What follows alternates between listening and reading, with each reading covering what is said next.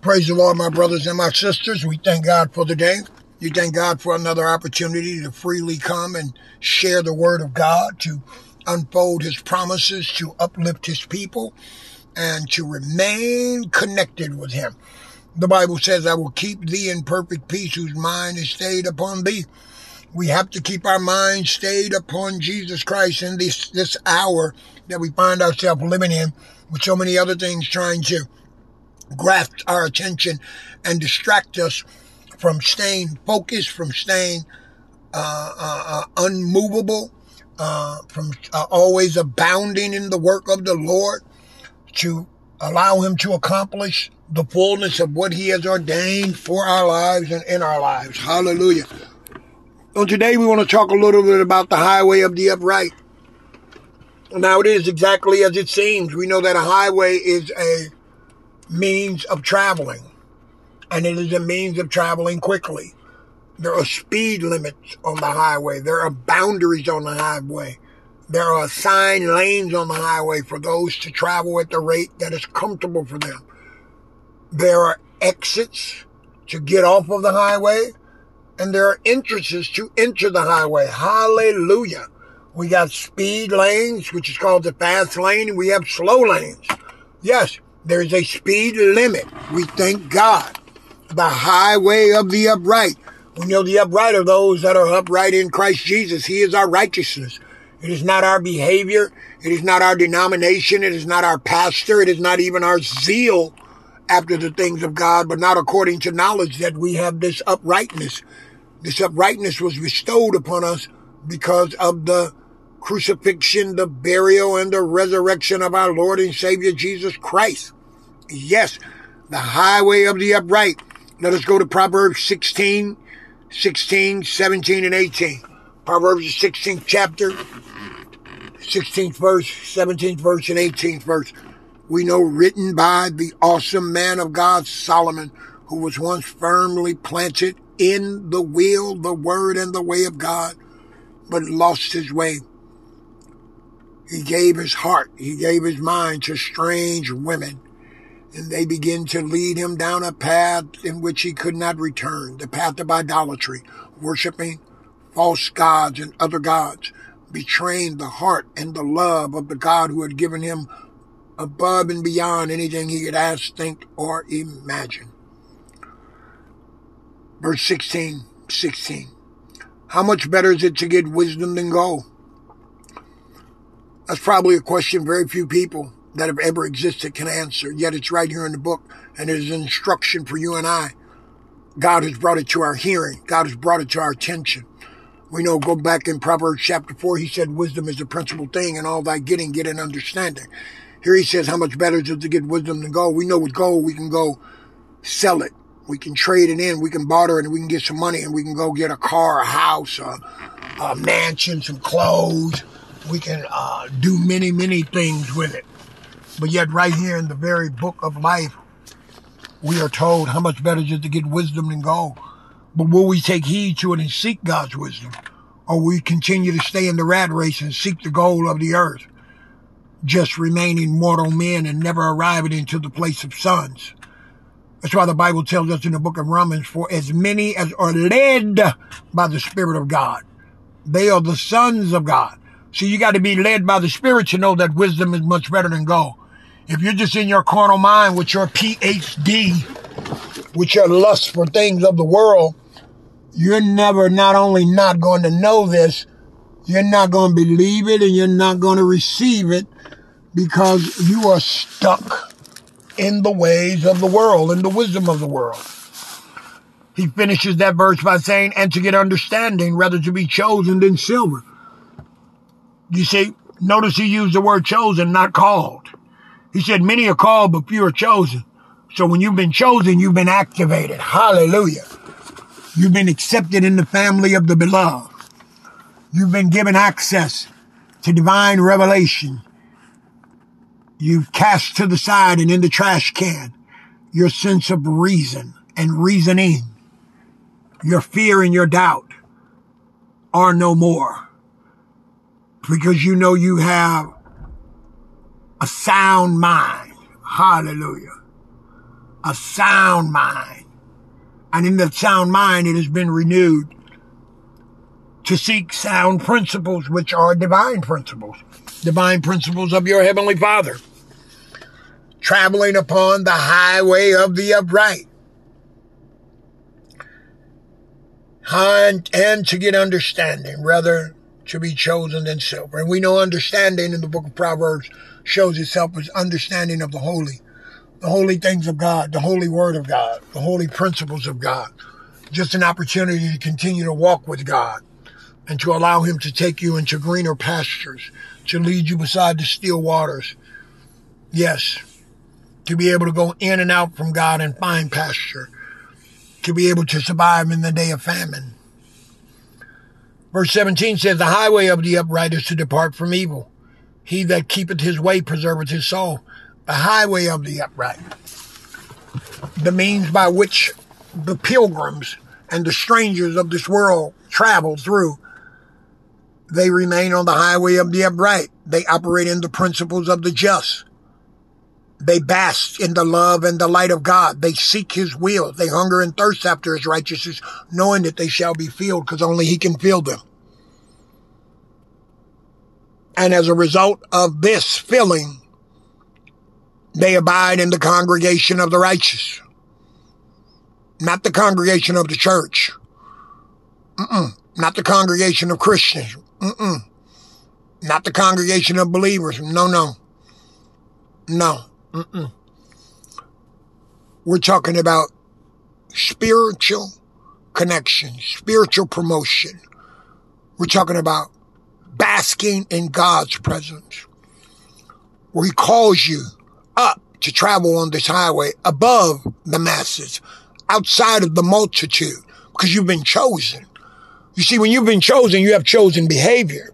He said, you shall know them by their fruit. There are many people who want you to believe they're believers, but they keep falling down. They keep making the same mistakes because they're not fully persuaded. They've not yet fallen in love with God. They love him, but they've not fallen in love. Do you know the difference? See, you can love somebody and still cheat on them and dip on them and talk to them crazy and do some stuff, because that love you have is a natural love. It is a carnal love. It is a feeling. And when the feeling is gone, so is your commitment. But we're talking about that agate love, that agape love, that fide love, that philo love. Yeah, phileo love. I'm sorry. Those are ancient terms for love. Those love go down into the joints and the marrow, into the spirit and the soul. They're in the in-depthness of where you are, that your obeyer obeys because you really love him. He said, if you love me, you'll keep my commandments, meaning you will walk in my order. Yes, you will allow me to shape you to stay in that order. You will travel only on the highway of the upright. And is in this place you will depart from evil. Because the highway of the upright travels over the darkness. Hallelujah, hallelujah. It's like flying in the clouds. When you get in the clouds, sometimes on an airplane, it'll storm. But the airplanes are equipped to be able to travel over the storms in the name of Jesus. You don't have to fly through them long. You can rise to a place where you're traveling over, and it's just as peaceful. The sun is still out. The clouds are just as white. They're floating along. You're in another stratosphere. You're in another realm. All of the trouble that's going on beneath you is just that. It's beneath you. It's the same way when you make up your mind. Hallelujah. And surrender it all to Jesus. The highway of the upright shall depart from evil. He that keepeth his way preserveth his soul. See, you can't keep your way. You can't keep the church's way. You can't keep the religious way. You can't keep the world's way. Proverbs 14, 12, 16, and 25. There is a way that seemeth right unto a man, but the end thereof are the ways of death. There are many ways that people will recommend and have recommended and will continue to, but they end badly.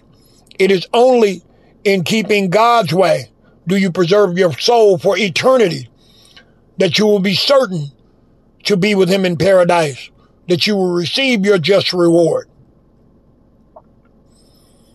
And then here comes the warning that we've all heard and that we know to be true. We've probably all experienced it multiple times in our life. And unfortunately, some of us who are in the family of God, who continue to be disobedient children, are still experiencing it. And the consequences of our decisions, it says in verse 18, pride goeth before destruction, and a haughty spirit before a fall. You know, pride is simply thinking more of yourself than you ought to. It is exalting yourself above others, above situations, above God's word, believing that you're God and you're in control, doing the exact same thing Lucifer did before he was cast out of heaven. That's what pride does. It puffeth up. It makes you think you're something that you're not. You take credit for things that you didn't do, that the grace of God has done for you. They may have happened through you, but God did it. But you puff yourself up to believe that you deserve to be worshiped. You deserve to be applauded. You deserve to be acknowledged. And when those things don't happen, your flesh acts out. It gets ugly. It gets riotous. It gets rude. It gets vulgar. It beats its chest like King Kong. Hallelujah. Like Godzilla, it shakes its tail and knocks buildings down and cracks the earth open. This is what pride will do in a man or a woman. Hallelujah. Pride goeth before destruction. Destruction. Very powerful word. When something is destroyed, it is taken from one form of being to another form of being. It will go from being whole to being completely broken into countless pieces. It will be like the tale of Humpty Dumpty, who sat on the wall, and Humpty Dumpty, who had a great fall, and all the king's horses and all the king's men couldn't put Humpty back together again. That's what your pride does. That's what our pride does. That's what the pride of mankind does. It turns you into Humpty Dumpty, having a great fall. And no government, no lawyer, no entertainer, no athlete, no one, mama or daddy, can put you back together again once you exit the highway of the upright, which is God telling us also in the book of Luke, when he says, Luke 9:62, no man having put his hand to the plow and looking back is fit for the kingdom of God. It is the same principle. It is the same expectation. It is the same commandment. Stay on the highway of the upright. Continue going in the direction in which I have pointed you. Forgetting those things which are behind and reaching forth unto those things which are before. Your best days can be ahead of you. I've ordained it. I've subdued. I've corralled all of your enemies. The way is clear. Fear not. Fear not, God says. Be strong and of a good courage, as he told Joshua. Fear not. Hallelujah. He says in the second part of verse 18, says, and a haughty spirit before a fall. An uplifted spirit, an exalting spirit. A spirit that sees itself as perfect, as the creme a la creme, as Prince Charming, as the queen bee, as there's no one like me in the earth. And that is indeed true. But you must acknowledge why there's no one like you in the earth. You give God the glory. And that all that is being accomplished in your life is only because of his grace and his mercy and his love for you. And that you've surrendered your life to be on the highway of the upright. Because the Bible says in Psalm 75:6-7, that promotion cometh not from the east, nor from the west, nor from the south, but God is the judge. He put it down one and set it up another. God puts you on the highway of the upright. God elevates you in this wicked world we live in. And he doesn't put you there because you deserve to be there. He puts you there so you can tell the world that he did it. Don't depart from the highway of the upright, my brothers and my sisters. Wisdom is better than gold. And being chosen by God and receiving his loving favor is better than silver. Yes, it is. Because those things are eternal. Those things will attract silver and gold to you. Those things will make men give into your bosom. If you've never been last, you can never be first. I'm going to say it again. The first shall be last and the last shall be first. It is a required position to receive the wisdom of God, the possessions of God, and to maintain the presence of God, is to become dependent upon him, to experience the rejection, the loneliness, the scorn, the false accusation of the people in this land. so that your Heavenly Father and elder brother in Jesus Christ can come and abide with you and make their humble abode in your temple. In Jesus' name, don't depart from the highway of the upright. Amen.